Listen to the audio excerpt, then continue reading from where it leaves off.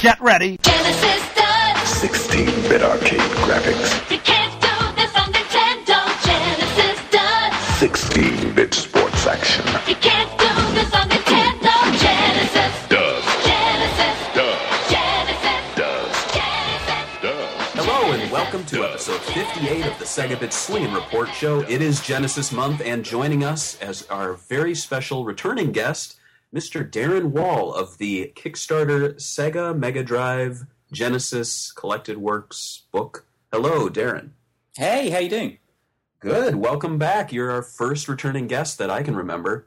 Hey, cool. Thanks for having me. It's been a little while. We've been busy. So we had a little trophy, but it's going to take about 6 to 8 weeks to get to you in the mail. I'll probably have to pay customs on it. Yeah, I'll just write gift. On the Yeah, printed paper. That's the gift $5 because it actually costs $2 to make. But no, it is Genesis month at Sega Bits, and it is also officially Streets of Rage Week now / Bare Knuckle. At least at the time of listening to this, we're recording a little earlier. But yeah, how have things been going with the project? I guess first off, we wanted to hear an update. It's been since I believe November that we spoke. That's right, yeah. And it's been I think it's been a month since we've done a Kickstarter update as well, so there's quite a lot to talk about. Awesome. So we're kind of in the crunch of finishing things off, really. Everything's been finished in terms of the writing, which was our writer Keith Stewart's essay, which at last check was 18,000 words. So we've had, with all the extra money we made, we've had the kind of luxury of being able to extend it as much as we liked. And that was the kind of comfortable length it ended up being.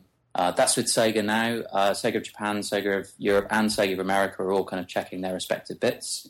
And we're there with all the visual content. We've got a lot of kind of research done, got a lot of images that we didn't have about a month ago from various people, kind of collectors, people who used to work for STI, Sega of America, and freelancers as well. So yeah, all the content's ready, all being checked at the moment, and we're there with the page design and everything. So we're just kind of waiting to get the big okay from Sega to start putting everything together and start the repro process and send it off to print. So yeah, it's a really exciting moment. It's when I scroll up and down the InDesign document, it's like this is great. There's lots of stuff here. Very nice. So you really feel like you've covered just about everything that you can cover in the history of the console? Yeah, we've done a good job. Yeah, I mean, I think we mentioned this last time as well. When we put the Kickstarter up, we were approached by so many people who wanted to put us in contact with people we were previously unable to contact via Sega's old channels. And I don't think I mentioned this last time because I wasn't sure if it was okay to do so. But one of the people who bought the book was David Rosen. Oh, wow! Yeah, and he bought a special edition, and I remember sort of going to bed after a long day, kind of looking after the Kickstarter, and that popped up on my phone, and I was like, "Is that? Oh my, that's really cool." And he got in touch with us and offered to be a part of it, and you know he's kind of retired now, so we didn't really know how to contact him in the first place. So Keith interviewed him.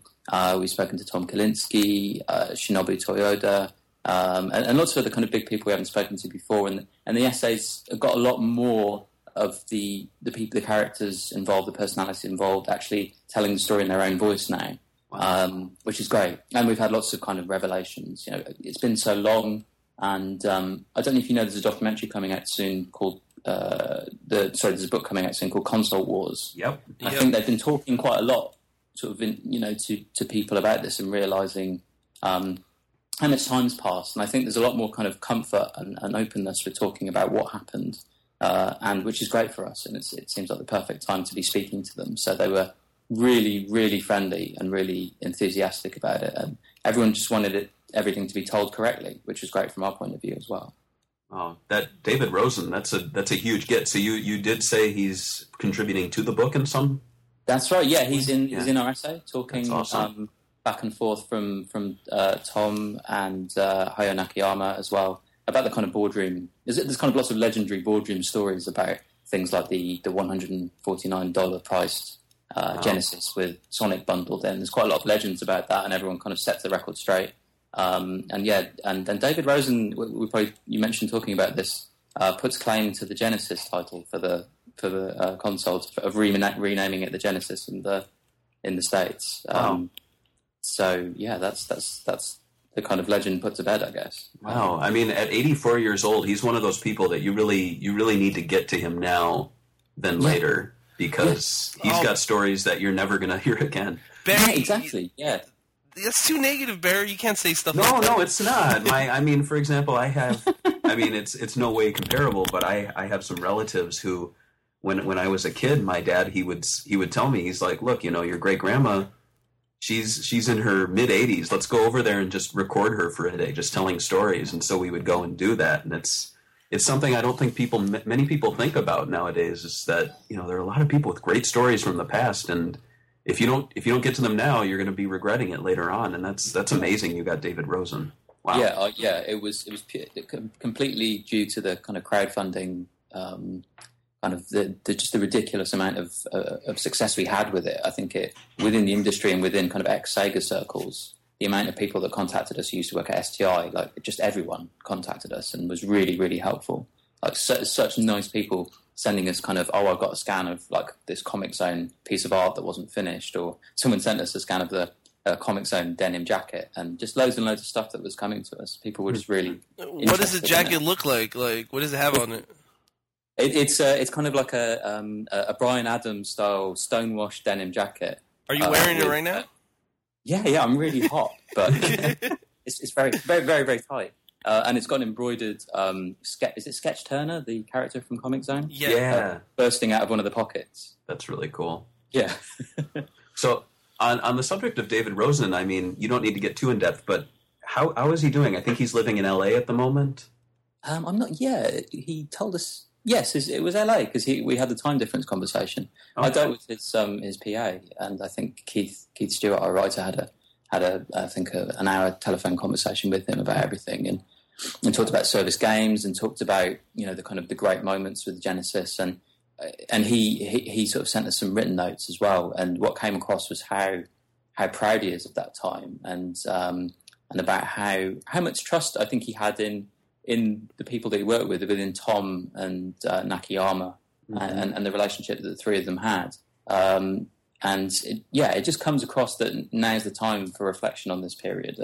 And David Rosen certainly seems to be extremely proud of what Sega built themselves up to be at that time, because, it was just Sega were at the height of their powers, and you can understand he's really proud to have done it. What's his opinion on the company currently? Did he share that? We didn't talk about that, or at least I didn't, because I didn't speak to him directly. I mentioned Keith might have done. I'll ask him about that. That would be interested to know. Is he directly involved in any way with Sega anymore? He retired from the company as a chairman in 1996, according to the internet. Right. So, okay. Yeah. The internet. Yeah. I don't know. I wasn't privy to that conversation, but I think they did have a broader conversation about Sega and the Dreamcast and things like that. He wasn't just like, dude, they should make a Dreamcast 2. Yeah, dude, Shenmue, right? Dude, come on, where's Shenmue 3? Yeah. But it's funny, I think of those old timers, and I have to wonder if they even know that much of, like, the Dreamcast or Shenmue. I mean, I'm sure they know of it, but I gotta wonder how much he knows, or if he even has an opinion on that stuff. Yeah, on Shenmue and Crazy Taxi and the modern Sonic franchises and things like that, and the direction the company goes in. Yeah, because it's certainly a company now, Sega, that's broadly doing things very differently to how they were doing it back then. And so, yeah, it'd be really interesting to know what they thought of that. Yeah. So the special edition, that was for how many of those? I'm looking here. There's about 80. That you have made. Did you have about 17 left or something like that? What are your plans for the? Of 100. Yeah. What are your plans for the extra ones? We're going to put them on sale on our site. We're going to be launching a full proper web shop when the book publishes. So the last numbers will be available from launch. Wow. So we'll be doing. If you sign up for our newsletter on readonlymemory.vg, you'll be told when the time when we'll launch it is, so everyone can kind of come in and scoop them up. Very cool. Very cool. Any other updates outside of the really cool interview you got with David Rosen? Maybe some new games that were able to sneak in? Yeah. Have you guys heard of a game called Spinny and Spike? You probably have. I think it was an STI game that Sounds was familiar. abandoned. Yeah, a few people have spoken about that in their interviews from the STI crew, and I think there was a lot of games that STI were working on and abandoned. I think it was a really kind of creative time, and there's quite a lot of talk about the creative atmosphere at STI, and a few people mentioned Spinny and Spike. In terms of other things we've got that we didn't have before, we've made contact with the designer of the Sega VR headset. And he was an external designer, and he's given us the pitch document that he used on the day that he went into Sega and showed them his design. So we've got some of the original drawings that he showed to Tom Kalinske, and some of the kind of rejected ones that look quite Geordie LaForge, actually. And so we've got them in there. And we've got some news about the production of the book. We're making the book physically larger, the page size larger. So it's going up. I think it was 190 by 240, and we are enlarging it, so it's going to be 216 by 267, so it's proper kind of coffee table book size now.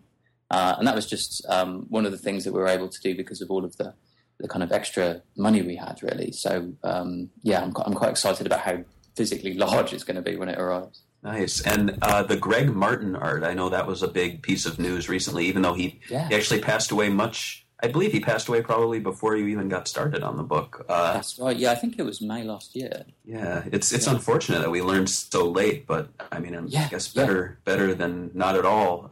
Any updates on what you're showing?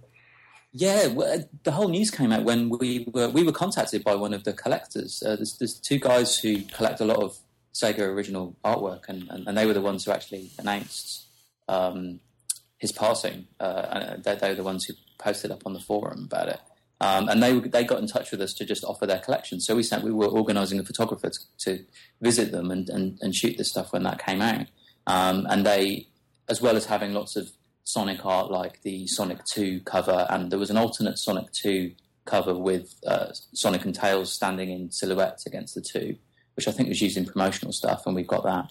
And they've got a lot of Greg's original sketches, pitch sketches as well, that were given to Sega to kind of direct the covers. So hopefully we'll be including all that. That's all with Sega at the moment for approval. So and along with that, we've got Greg Winters, who did the coming back to Streets of Rage. He did the American and European Streets of Rage cover. So we've got the original painting from that. And also there's a lot of Boris Vallejo stuff. So I think there's Fantasy Star and Echo the Dolphin as well. They'd had those paintings, the original ones. So we've been able to include that. So that's just all people getting in touch with us without us kind of soliciting it. So that's easy. The power of the Kickstarter has been, we wouldn't have been able to make this book if we'd have done it in the traditional way, because people were just getting in touch and offering stuff. Wow. Were you able to track down the Sega Neptune? That was one of the listener questions. It was really great timing to ask that, because at GDC, which is this week, the Video Game Museum, who are the company that still have the Neptune prototype, are there, and we've got a photographer going to meet them. I think they're talking tomorrow about working things out. And so we're going to shoot the Neptune in a way that's never been done before and retouch it so it looks fantastic, like brand new, and have that in the book. Because, I mean, the pictures of it at the moment are all quite grainy online, so you're going to be able to look at it really close up, and that's going to be in the hardware section. And Sean, who runs the Video Game Museum, was telling me this week, and my jaw dropped, and I didn't understand what this was, but he said, we've got a controller Menacer hybrid prototype, which was apparently as like a handheld controller with the Menacer light gun built into it, which I'd never heard of before. He didn't have a picture of it either, so I've no idea what on earth it is, but I think it was an abandoned prototype that they've got. So he was trying to find that in there. They've got a huge archive of unreleased consoles and rare hardware. So he's going to try and find that for us, and hopefully we'll be able to include that. But if not, we'll shoot it anyway and put it up somewhere so people can see it online. That's very cool. And I hesitate to ask this question. James Pond Olympics, is that going to be having any... No, you can ignore that. That's my friend Scott. Hi, Scott. I love that game, but unfortunately we're not putting any third-party stuff in, so it would be a strange case to make for us to include that one. Yeah. Yeah, that's a bygone era of button bashing sports games, which I really miss. Did you get that game in the States? I don't know if we received that one. I'm looking here. It's British. Yeah, I know we got the first 3, I believe. I own the first one. I've seen the other 2 at the stores, but I don't know about the aquatic games. I don't know. This is one of those ones where you kind of like rub the buttons or hammer the pad in order to run faster. Just like the real Olympics. Exactly, yeah. Break your own hardware. So yeah, it's. I don't know if it would work on emulator because you essentially sort of break your keyboard quite quickly, I think. Well, James Pond, he had a game as recent as 2011. Is that right? Yeah, on iOS, James Pond and the Deadly Shallows. Are you guys buying it right now on your phones? I hope so. That's why I went quiet. Yeah.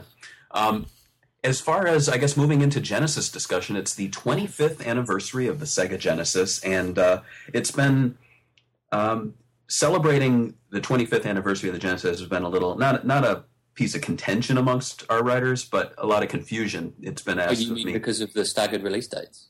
Well, yeah, it's been asked of me, well, why don't we focus on the Mega Drive as well? And I'm like, well, the Mega Drive last year was the 25th for the Japanese. Yeah, next October, year's... was that? Yeah. And then next year's the 25th for the European release of the Mega Drive. But I don't know, there's something very distinct about the Genesis. I know it's the same hardware, a lot of the same games, but I really think you can't group the two together when it comes to talking about the experiences that North Americans had, the advertising, even down to the logo. It's a very unique thing in the video game industry. I mean, maybe the Famicom and the NES comes close. Yes. But, I mean, coming from someone who really did not experience the Genesis as we experienced it, what are your thoughts on that? Yeah, it's really interesting that you mentioned that. I find that fascinating because I was trying to track back in my mind to my first experience with my Mega Drive. And I was 10 years old, so it had just come out, I think it was a Christmas present. And my previous awareness of the Mega Drive was simply for grey import adverts in European game magazines such as Mean Machines, which was the main one that covered a lot of imported Japanese things. I remember reading lots of PC Engine reviews and seeing Japanese shoot-em-ups and finding it extremely, exotic. And then the Mega Drive kind of seemed to have that kind of charm as well. But later on, I became aware of the Genesis, and as you say, the American advertising, the competitive advertising, and the quite aggressive marketing campaigns. And it really did seem like much more of a cultural event than the way I came to the Mega Drive. It was much more of a Japanese cool thing, and I think the way that it was presented to the American market was much more considered, much more kind of the time, much more aggressive. Mm-hmm. And therefore it must have had it, I feel like it must have been kind of burned into your minds when you first saw it on TV or whatever, whereas it was much more kind of gentle thing in Europe. It was a little dirty, too, in Europe that I remember, wasn't it? There were some ads over there. You're talking about the big one, right? Yeah. The more you play with it, the harder it gets. Yeah. That's the one. Oh. Like a hand around a joystick in a suggestive manner. But again, that's more in line with European advertising. They like to be a little risque, don't they? Yeah, I think that advert was in Viz, which is a kind of crude toilet humour comic we used to have over here. So it was made specifically for that market. But yeah, it was kind of inheriting the tone of voice of the American advertising, which was kind of like an anything goes anarchic soundbite thing. And yeah, we did inherit it. We ended up with I don't know if you've seen the British adverts, which were done by a company called WCRS, and we're going to hopefully have them in the book. We've just cleared the images from it. It was called Jimmy the Video Game Addict. Okay. And it was this crazy kind of mess of pop cultural icons. There was a cool kind of Han Solo guy. There was a kind of neon metal men's barbers where he was going in to have his haircut, apparently. And there was a guy with him who was basically the Asian kid out of Indiana Jones, and he had a dog with him. And then instead of having a haircut, he played Mega Drive games, and it didn't make any sense whatsoever. It was so 1990s. And that was our kind of crazy advertising campaign. But of course, you guys had what was the first one? Was that the Welcome to the Next Level? Was not the was after the Sega Scream stuff, wasn't it? I believe so. I mean, I came in 1991, which is, I believe, when the Welcome to the Next Level was going on. But in '89, it was wasn't it the Genesis does what Nintendo don't? Isn't that how it kicked off? Of course. Yeah, of course. Yeah. And I mean, it's bizarre looking back at it, but I think it was something they needed to do because NES was really big at the time. The Master System hardly made a drop in the U.S. No, still right, yeah. To be honest, I didn't even know about the Master System until around the Saturn era when I was seeing, I might have seen it at a yard sale or something. I was like, what the hell is this thing? But I think the name Genesis definitely gave the impression to me that this was the first Sega console, even though it completely wasn't. But yeah. And that aggressive marketing, too, really made it feel like this is a new company coming into the market to take on Nintendo. It was like, all right, it's the Genesis, it's the start of everything, and the Mega Drive. It's at least that's how I read it as a kid. And so you said David Rosen actually named it the Genesis. Do you know why they picked that name? Well, actually, let me. I'm just going to refer to my essay. Yeah, yes. He thought that. So there's a lot of circulating rumours prior to this about who and why it was called the Genesis in the US, and I think there were a lot of the common consensus about a copyright conflict. But in speaking to David Rosen, he's claimed that he suggested the name and that he didn't like the name Mega Drive, and that, to be honest, it wasn't a it didn't sound like it suited the American market. It's quite it's that kind of Japanese thing of nonsensical English words being connected together. It's kind of like an emotional response thing, and I think he just saw it as a new beginning for the company, and I guess they were turning a corner, and he just kind of felt that it was where the company needed to go. So that's what he's told us. I've heard different rumours about other suggested names as well. I know that there was a piece online suggesting that one of the suggested names would be the Tomahawk, which is, I can't imagine that at all. But yeah, and we heard some other rumours as well that Atari were approached about distributing the console in the US, and that it was them who suggested the name. But Rosen has said that none of that's true, that it came from him. So it's Darren. What name do you prefer, the Mega Drive or the Genesis? I think I've got so used to saying Mega Drive Genesis because we're doing the book that it's just become one big. I think I prefer the Mega Drive just because it doesn't make any sense. It's just kind of it is that kind of. It's like PC Engine. It's just some words that sound, nice together. It's kind of like it's quite kind of haiku-like, I suppose. Does Mega Drive just sound odd to you guys as a? It doesn't actually. I actually prefer the name Mega Drive. I kind of wish they never changed it when they released it here, because like when I first heard it was called the Mega Drive. When I was a kid, I was like, I don't believe it. Like that's too weird. But now it just makes sense to me. Like it suits it. Yeah, yeah. It's. I still always will love the Genesis name, but I don't know if I can choose either one. I feel like Genesis was appropriate for the time and for the United States, whereas Mega Drive does feel like a very Japanese name to me. Yeah, so I think Genesis kind of complemented the revolutionary marketing they were doing with it at the time. It just. It was quite sort of shocking, and I think internally at Sega as well. It's quite popularly kind of reported that the kind of the way that the American arm were publicising and advertising the console would not sit well in Japan. Competitive advertising and attacking your rivals in commercials was just it was a cultural difference thing. It's not an accepted way to do business in Japan. So the fact that the console was called something else entirely must have kind of helped the case of convincing the Japanese side that this was the right way to advertise a console.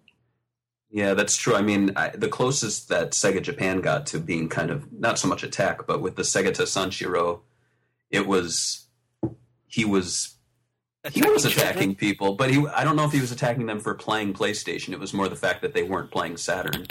That's why I never understood with like Sega Japan. They're like, it's okay for a karate guy to represent our brand and beat up children, but it's not okay to make fun of the competition.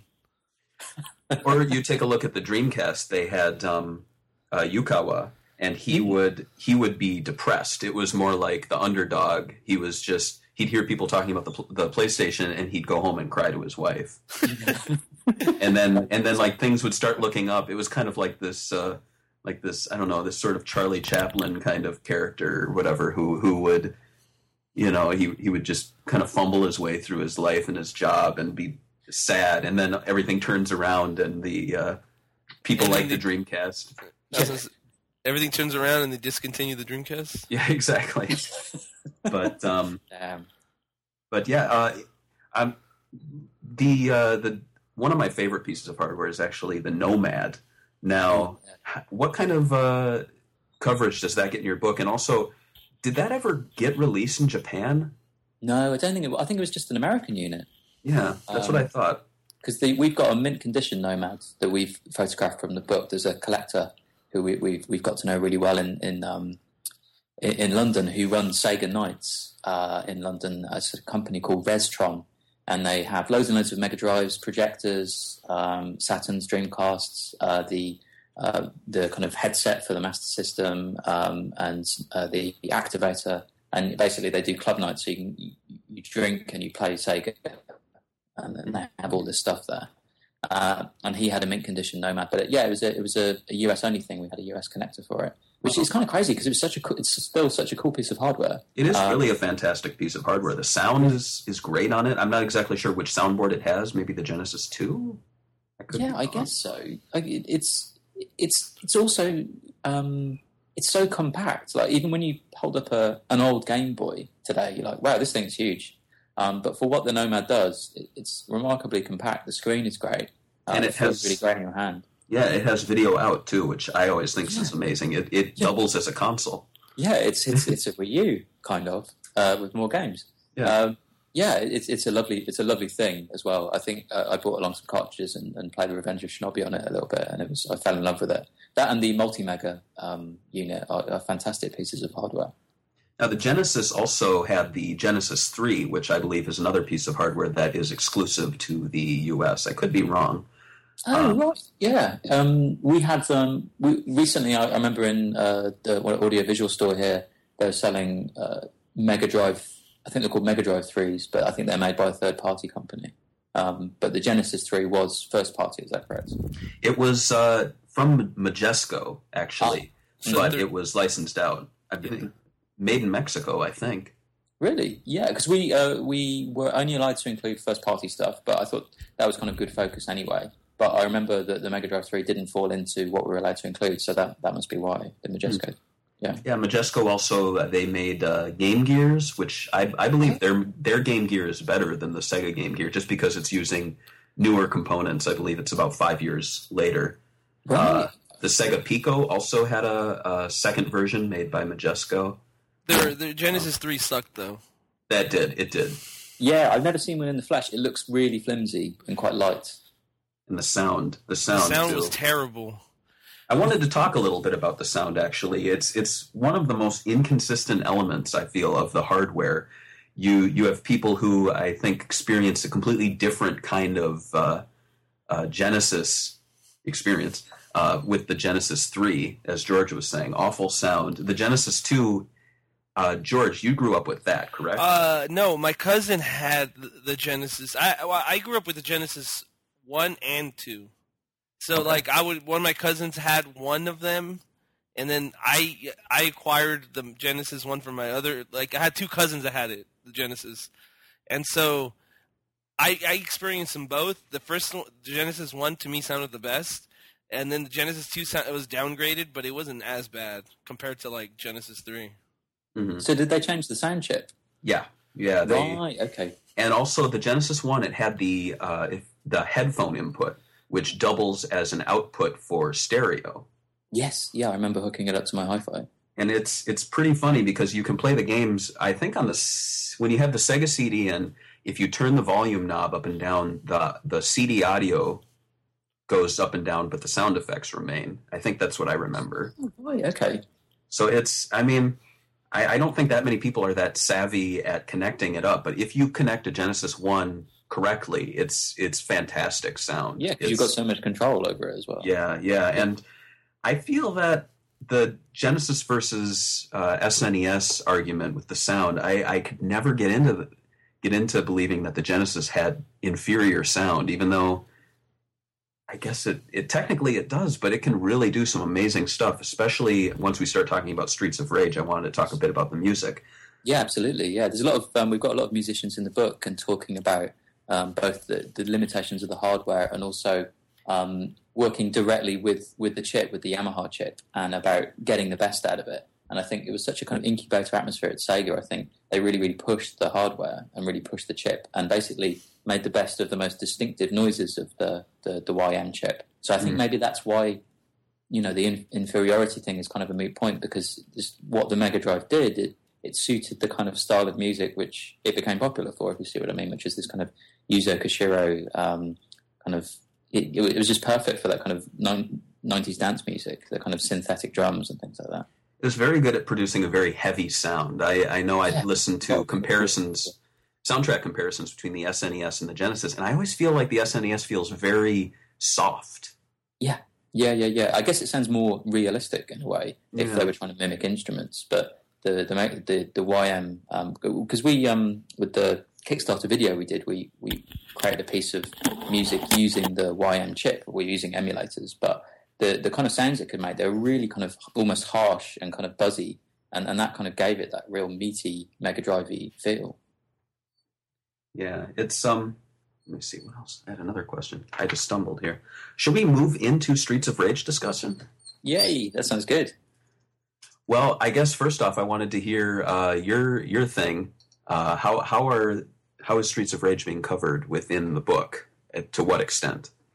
It kind of gets a lion's share of conversation. It makes you realise what an important game it was in terms of Sega's. It was kind of Sega at the height of their powers, really, doing a game which, there were a lot of scrolling brawlers at the time anyway, but they used their skills to inject a little bit of science and a bit of strategy into that kind of game and just come up with something really perfect.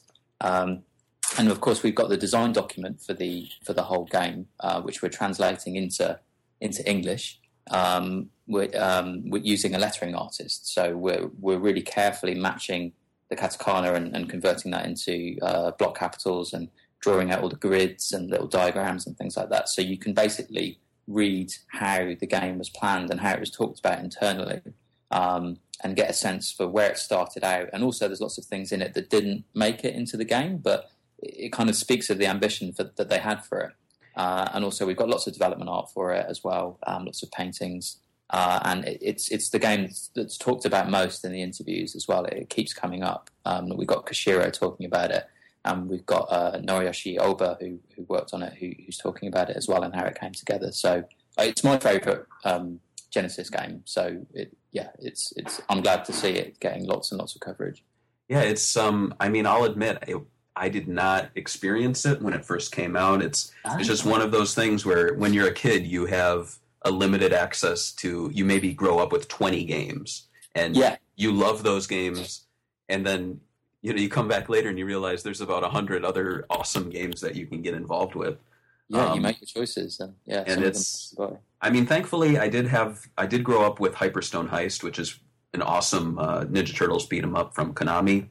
Uh-huh. But I didn't really get into Streets of Rage until later. I think it was around the Saturn era that I started revisiting things, and especially with ROMs too. I could play games on my computer, so I played those, and it's surprising that Streets of Rage is not based on an arcade game. Yeah. Like a lot of the other Golden Axe, Shinobi, Final Fight. Final Fight. Even like all those beat 'em ups were kind of like based on arcade games. Yeah. There's a lot of comments in the design document that we're translating about. I mean, there's a lot of tropes in it that don't need to be in it, because if there's a timer for each level, and I don't know if you've ever got it's never timed out. There's always a generous amount of time in each stage. It's never an option that you're going to run out of time.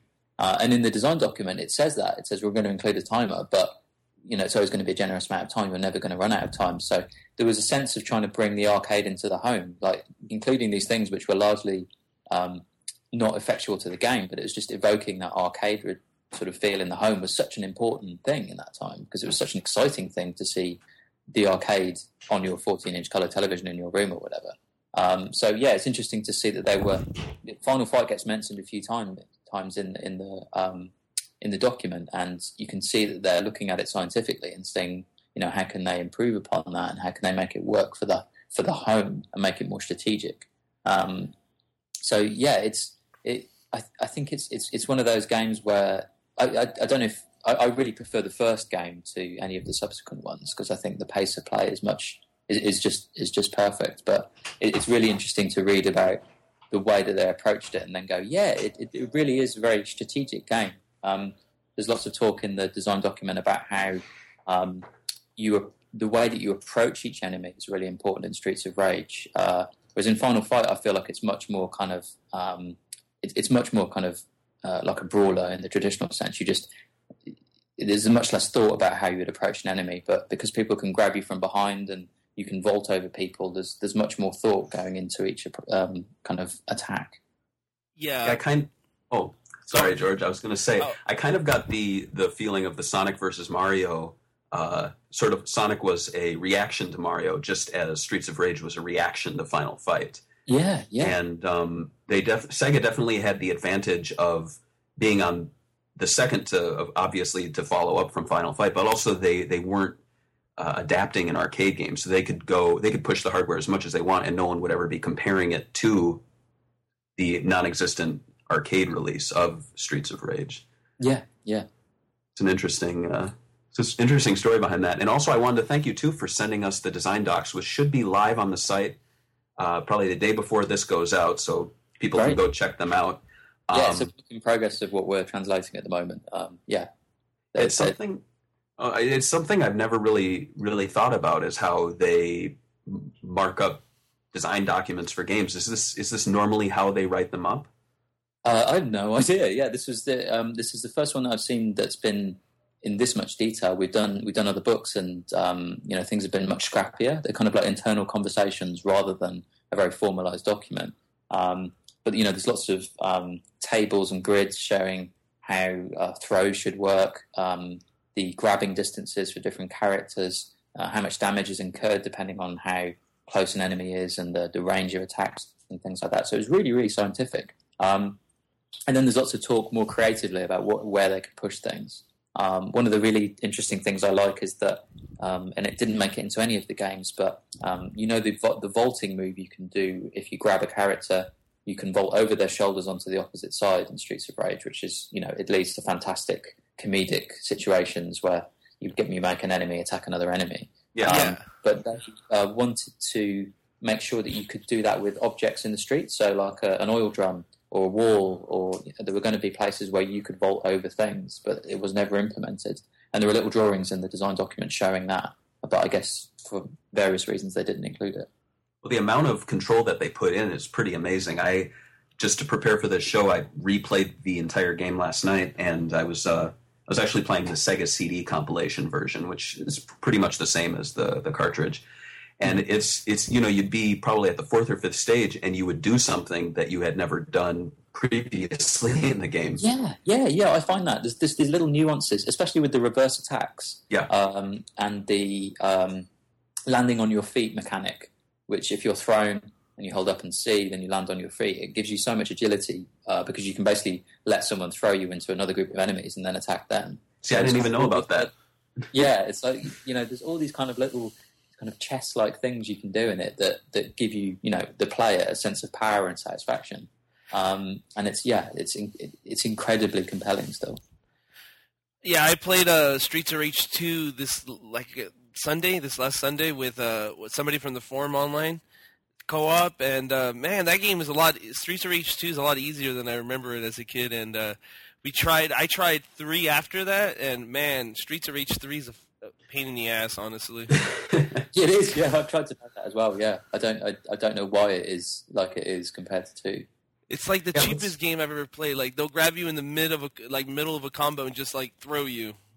Yeah, Yeah, let's talk about 2 a little bit. Much like Sonic 2, it feels like it's just improves upon the original in about every sense.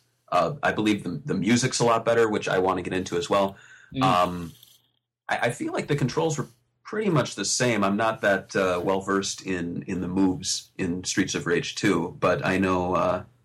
I think they got rid of the kind of smart bomb mechanic where you could press A and have a police car turn up and annihilate everybody on the screen. Yeah. And they replaced that with a energy sapping special move. I think, uppercuts and fireballs and things like that. So they were strategic in that you could use them, but you'd lose energy. Yeah, the soundtrack by and I hope I don't say his name wrong, Yuzo Koshiro. That's correct. He, I definitely think Streets of Rage 2 was him at his peak. I mean, he's done some beautiful music since then and before then, but Streets of Rage 2, that is a fantastic soundtrack, and I think I even got into the soundtrack before I even played the game. And I just wanted to, Go Straight was actually your choice of one of your favorite tracks from the games. I'm just going to actually let that play now, and then we can come back and talk about it. Hey, great.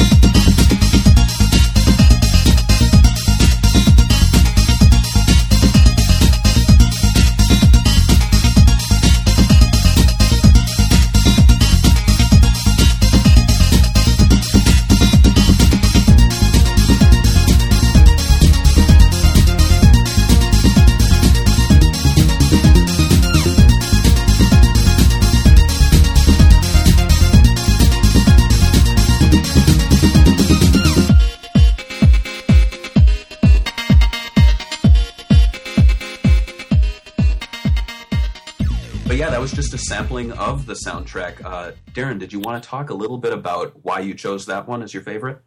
Yeah, I think we were talking about how the Mega Drive sounds give, kind of suit that kind of music. And I think Go Straight is a really good example of all of the influences he was taking, kind of things like CNC Music Factory and kind of American hip hop at the time. And because it's kind of filtered through the YM chip, you get this kind of beautiful kind of sludgy feel where everything kind of like merges together. It's got this kind of wall of sound kind of feel to it. And it's also got that kind of very popular at the time idea in 90s dance music where there would be a bit of the song that's like a payoff, and it kind of builds and builds and builds and builds, and then the song changes completely, and the contrast between the two sections is really thrilling. And of course, when you're playing, it's kind of subconsciously, filtering into your mind, and it just kind of it really enhances what you're doing on screen.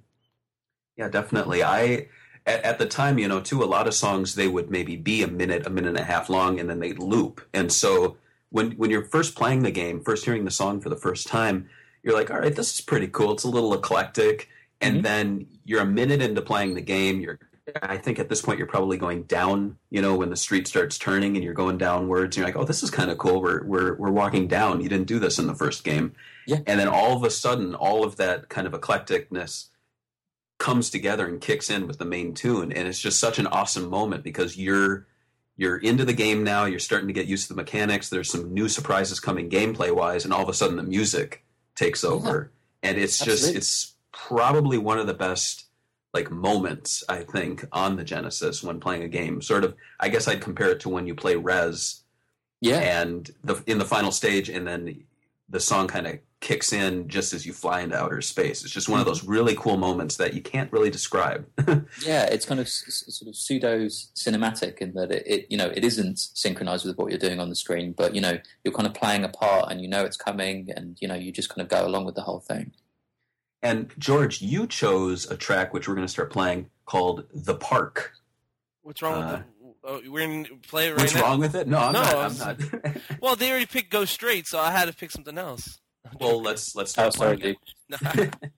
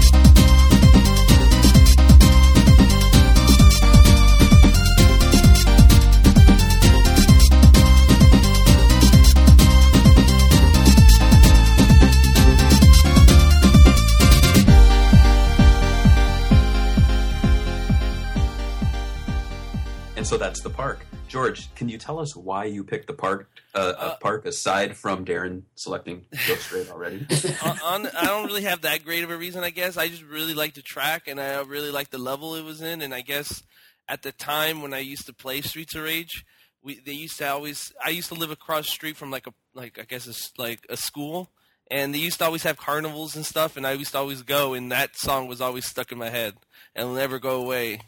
So I guess it's like part of me now, and I can't really describe why I like it. I just really, really like it. It's a really good song. That's cool, like a nostalgic kind of... Yeah, it's like a nostalgic. I guess people have like movie themes they're into. I'm, I guess, into video game music that gives me nostalgic. Yeah, that's cool. Yeah, my pick, I decided to pick the intro music to the very first game, not even the level music, but just when you boot the game up. So we're gonna let that play right now.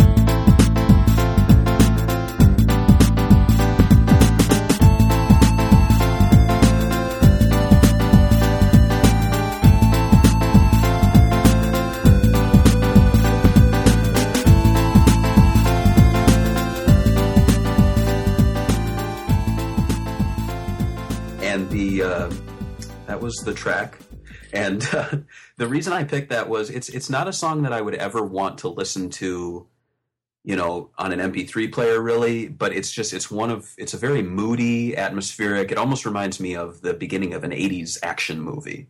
Yeah, exactly. It has that kind of prelude to excitement thing going on, and it's a great build-up. So, I mean, I don't have much more reason than that, but I just think it's such a great moody introduction to and it makes you really want to read the whole thing too, because typically I skip past the scrolling text. I just want to get into playing the game.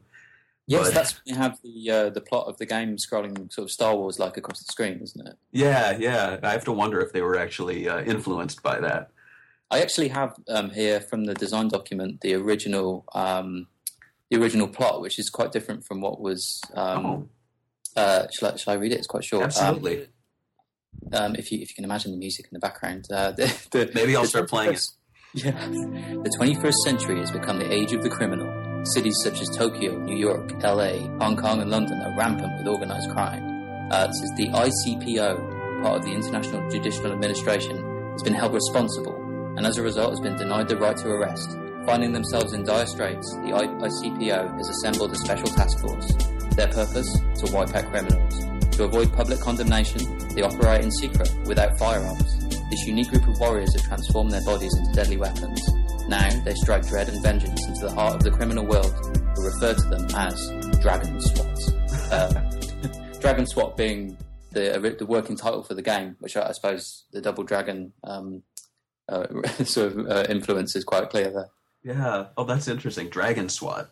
Yeah. I guess know. E-SWAT as well was quite a popular Sega game at the time. So. Was it seen as a direct sequel to any game early on in development, or was it was definitely in one of the interviews. Obasan talks about speaking to, strangely enough, Yuzo Koshiro about doing a game called Street Karate, is what they referred to it as. I like that name better. Street Yeah, Karate. I'd play that game, right? It was a completely original idea. I mean, I think Final Fight and Double Dragon were, kind of things that, it was clear that Sega hadn't done that, and that was, a big genre to try. But yeah, it started off as an original thing entirely. So the name Bare Knuckle is actually the Japanese name. I don't know if we've really spoken about that much yet, but what was the reason for changing over, or was it just some regional thing that they thought wouldn't sell here? Yeah, no one's spoken about that actually. I assume it's a little bit. But at the time, I think there was a lot of sensitivity about violence in video games, and I wonder if that was seen as an overly violent name, whereas Streets of Rage was much more kind of cinematic, I suppose. But no, we don't have an answer to that, I'm afraid. I'm guessing it might have been a taste matter. If it seemed a bit violent, perhaps they shied away from it. Maybe the name Bear implies nudity. I don't know. Like Knuckles, Sonic and Knuckles, you have Bare Knuckles, and he's like showing it all. No, but I'd say it's a rare instance where I prefer the Streets of Rage over Bare Knuckle. I think it's a better name. Yeah, me too. Yeah, Bare Knuckle. I mean, it just makes me think bare knuckle fighting. It is very violent, and it's much more a stylish game than that. It is much more kind of an 80s hard-boiled action flick than it is a fighting game. And we also I wanted to talk about the artwork too. I know you're featuring it in your book, and I also am sitting here with another book, Video Game Illustrations. I'm sure you have a copy of this. It's a fantastic book, and my favorite thing about it is, despite being a Japanese book, it has everything translated inside. So just looking at the original Japanese artwork here, the artist, whose name is, I hope I don't butcher it, Yoshiaki Yoneshima? Okay, yeah, I think we've got the scans from that book, so those will be featuring in it as well. That's I like that Japanese box art a lot. Is that the one with Axel stood forefront, and it's quite kind of red and flamey? Yeah. It's red and flamey at the bottom. The Streets of Rage 2 is all red. It's got the crazy laughing guy. Yes. And the Jean-Claude Van Damme Axel. And they actually even say that there, even though they misspell Jean-Claude Van Damme, they say Van Damme. But for the Streets of Rage 2 Mega Drive cover, he said, "I took more care to draw these characters realistically than I had before. I made the hero Axel in the middle of the cover by it's kind of messed up writing, imaging Jean-Claude Van Damme, who is an action star. Based on the images in the game's software, I drew other characters as well. On the whole, I wanted the hero and his friends to quietly show their fighting spirits in the background flame." It's a great artwork. Also, Max looks exactly like Arnold Schwarzenegger in that. Yeah. Blaze looks like Brooke Shields. Yeah. Yeah.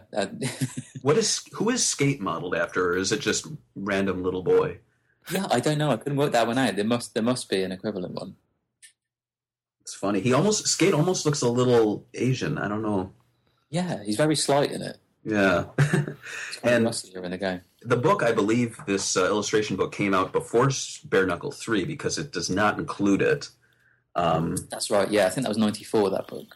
And I wanted to talk about Bare Knuckle 3 too. It's kind of the odd one out. People don't really talk about it that much. And as George mentioned, at least in his opinion, it doesn't stack up to the other games. Well, hey, don't put words in my mouth. Come George on. said he hated it. From No, I hated it. No, I just thought it was cheap as hell. That's all. Compared to like the other ones, it's like they ramped up the difficulty on the third one for sure. Yeah, and the music too. I actually gave the whole soundtrack a listen. It's very, I don't know. I find it kind of hard to listen to. I didn't enjoy it as much as I thought I would. It's very experimental. It is. It's very experimental. It takes the parts of Streets of Rage 2, which are kind of very dancey, very, very kind of New York clubby stuff, and it runs with those, and you kind of lose the hooks and grooves from the earlier games, and it just becomes quite experimental, and in that way, it's very hard to get that kind of feeling of exhilaration and being carried along by the music in it. I find. Also, it's the first one to there's lots of people with guns in Streets of Rage 3. I think there's the kind of the men in black with guns, and having guns in a scrolling beat 'em up. It's very difficult to balance that correctly, and I always find that quite frustrating, being shot from across the other side of the screen. So I think it's just the balance isn't quite right with that game. It constantly feels frustrating in a way that the previous two don't. Do you know any reason behind that?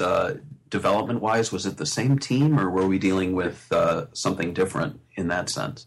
Yeah, I can. While we're talking, I can try and pull up the interview with the person we have on it. I think there was a change in the team, and I think I got a feeling based on the dates that we were looking at when we were researching it. We're not covering this in the book, but I've got a feeling personally that it was done quite quickly. And there's an online site which looks at video game lost levels, and I think I was reading a lot of brilliant stuff. I'll send you it afterwards, so we've got a link. There's lots of parts of the levels in Streets of Rage 3 which have basically got a fake wall put in, and the level's been ended early. So, and a lot of the code contains levels that were deleted. I think there was one where you were speeding along a bridge and people are like throwing oil cans off the back, and there's kind of lots of high concept levels that just were abandoned but left in the ROM. There's kind of a common consensus that basically the production was kind of rushed, perhaps for a Christmas period or something like that. But I think it wasn't given the length of development it deserved. Now, do you feel it was a reaction at all to any specific games coming out at the time?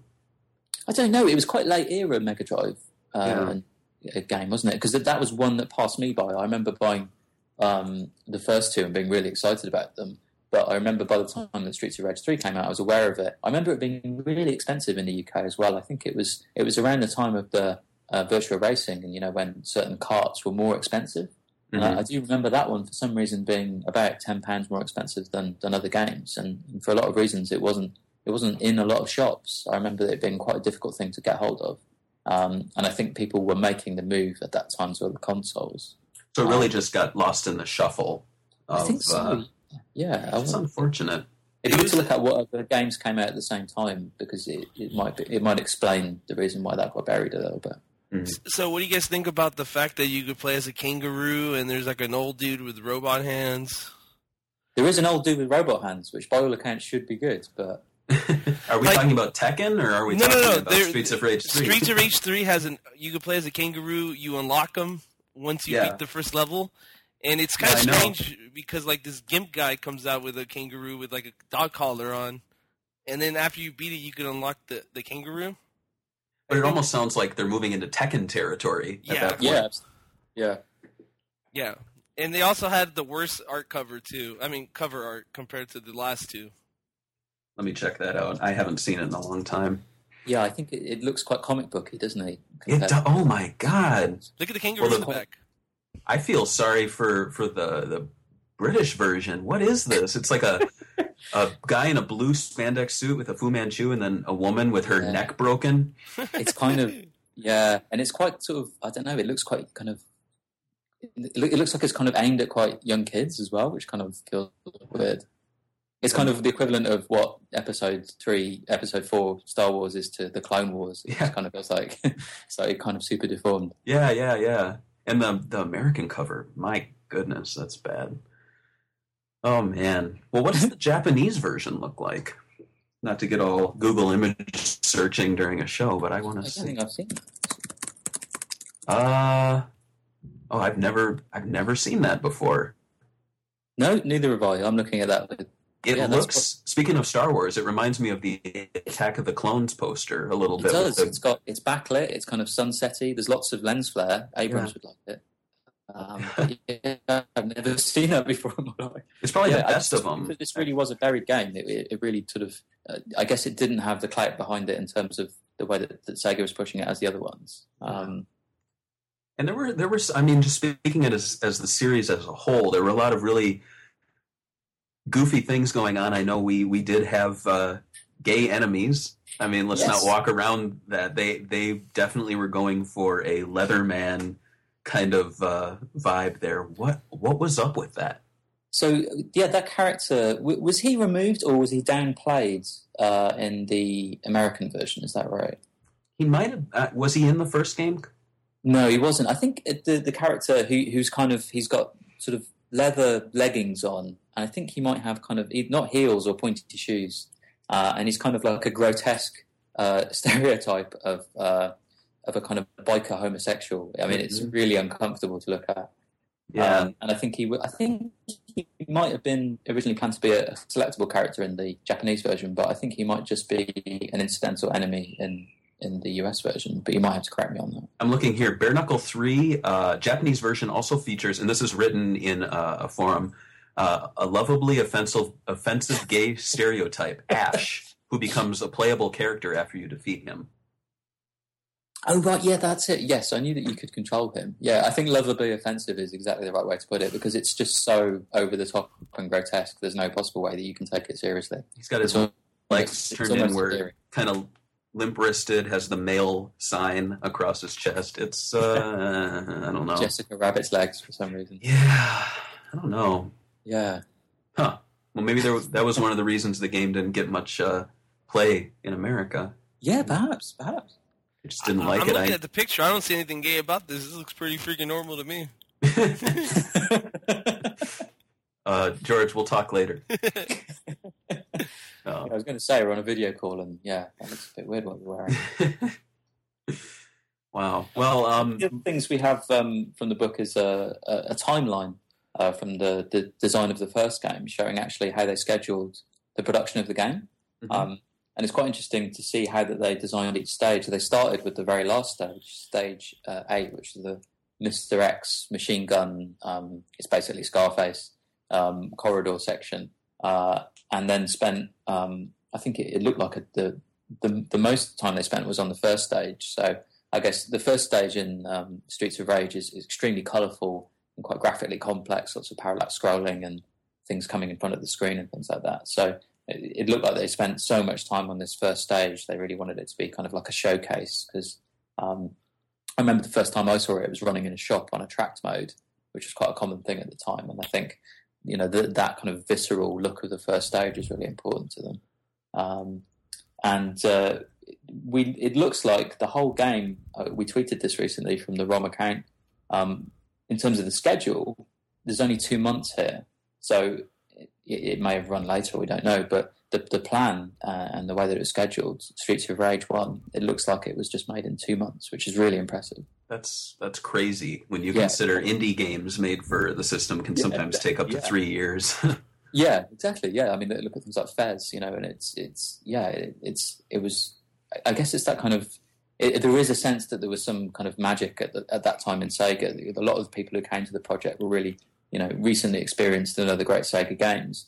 Like the Shinobi games. Noriyoshi Oba had already worked on Revenge for Shinobi, and they just came to it really wanting to do it, really wanting to create this street karate game. And it was almost kind of like flicked off the wrist. It was really, it seems like a casual game in terms of the way it was scheduled, and it still means a lot to so many people. Would you say that it definitely would you say it eclipsed Final Fight?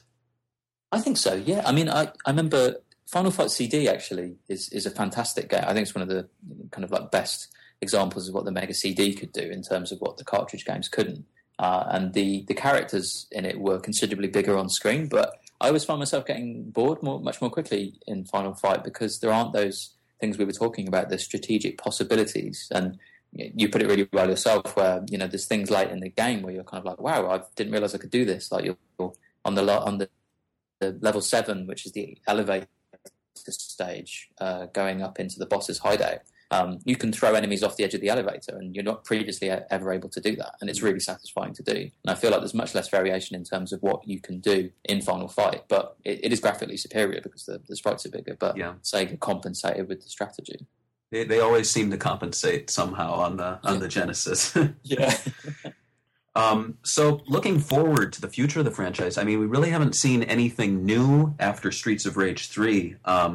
Are you aware of any internal discussions to revive the franchise in the past or in anything like that? I think it was maybe 2 years ago or 1 year ago. There was a leaked video of, I think it was an external developer who, I guess you guys have seen this, right? The 3D Streets of Rage prototype. Yes. Yeah, which it was obviously really early, and it looked like level 1 from Streets of Rage, and but in 3D. But it looked like it was really, really early. But I guess that got canned for whatever reason.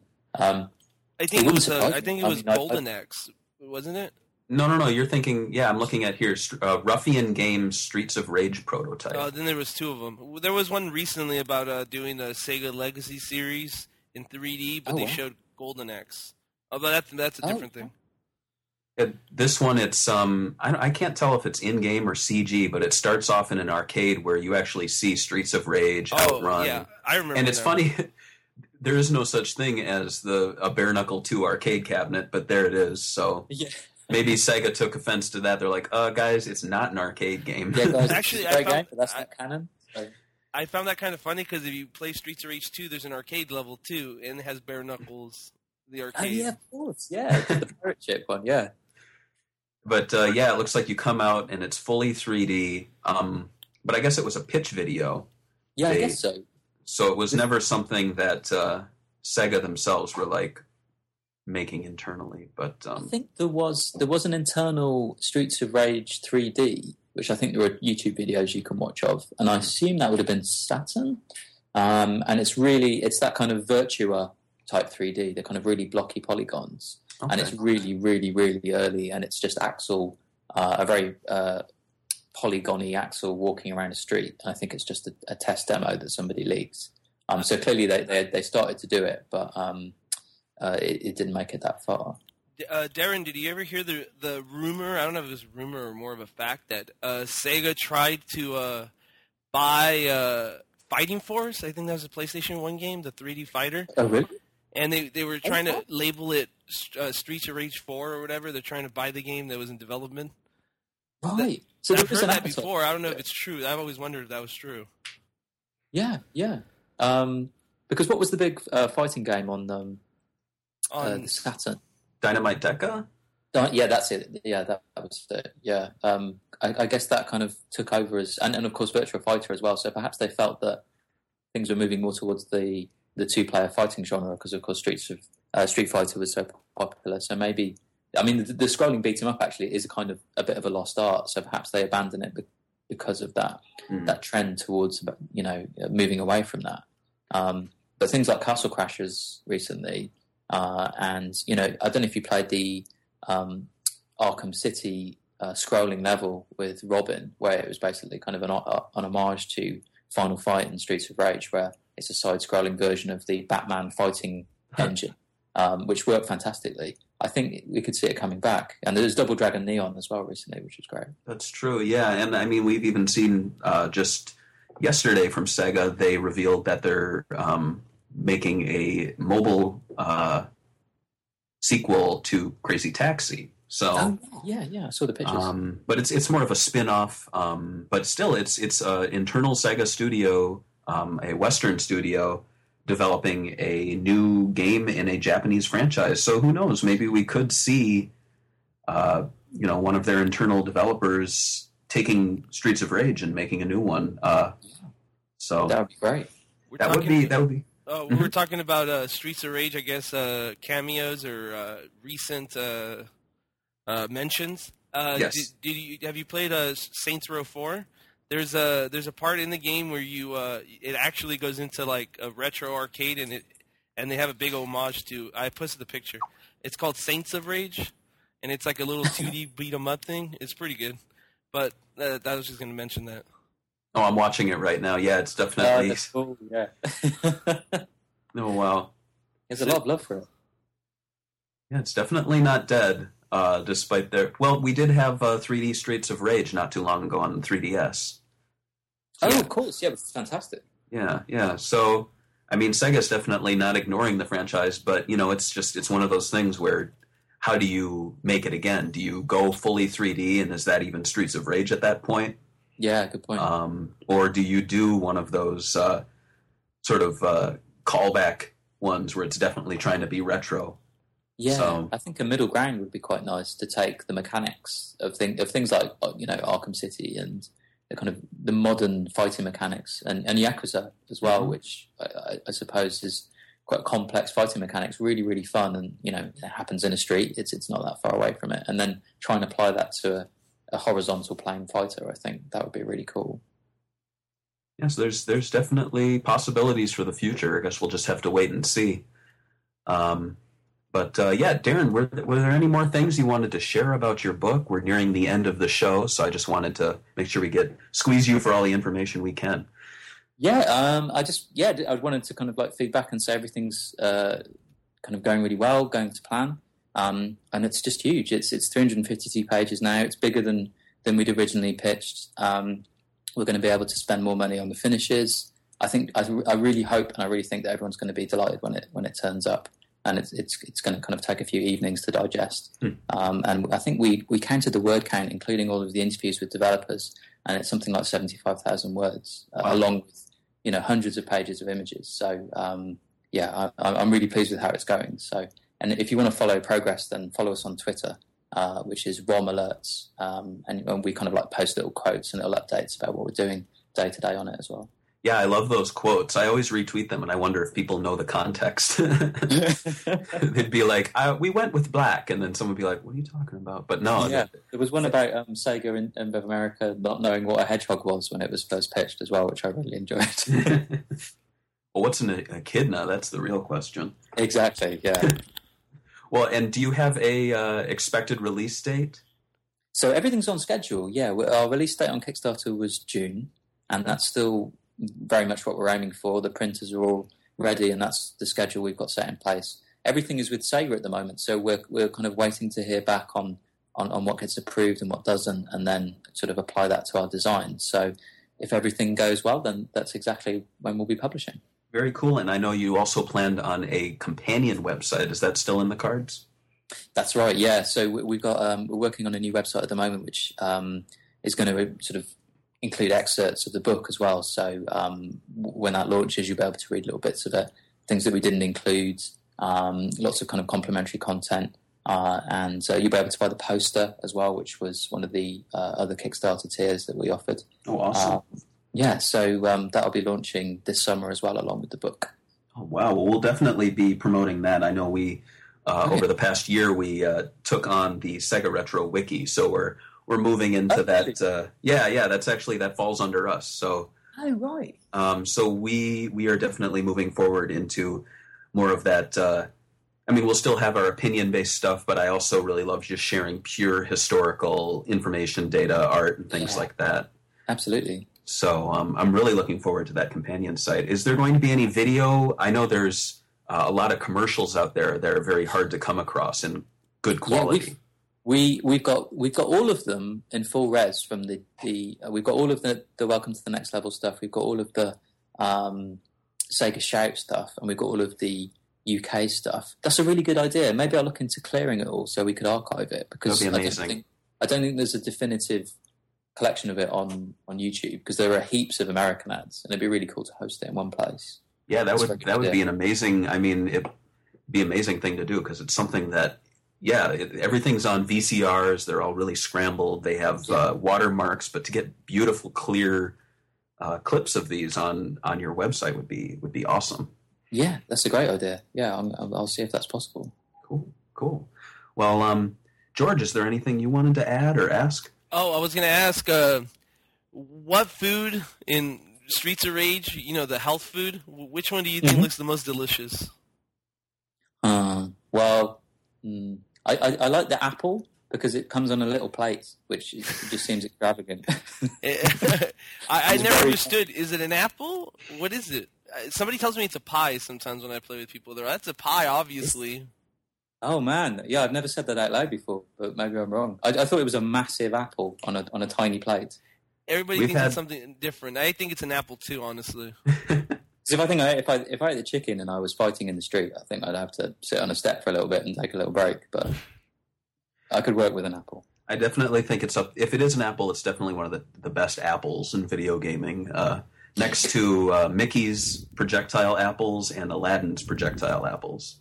Oh yeah, Mickey's apples. Yeah, they're very well rendered. I think a whole piece on apples is needed. I instantly thought that's a great idea. What are you going to call it? Apples and oranges, or what are you going to call it? I think Darren should actually give Sega a call and be like, "Look, we're adding an Apple article. We're going to have to delay the whole thing." Apple computers? No, apples in your games. Okay. Yeah, well, they can hurt you, but they can also heal you. It makes you wonder if the enemy catches the apple in his mouth, is he healed? Exactly. Is there a biblical subtext? Who knows? Oh, man. Well, Darren, I wanted to thank you again for joining us. It's been a great discussion, lots of cool information, and this book is just sounding better and better every time we talk to you. Great. I'm really pleased you think that.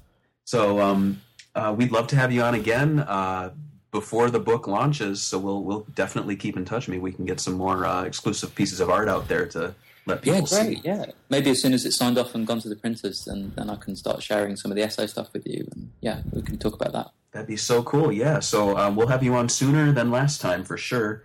Great. And thank you again for joining us. Cheers, Barry. Say your goodbyes. Bye.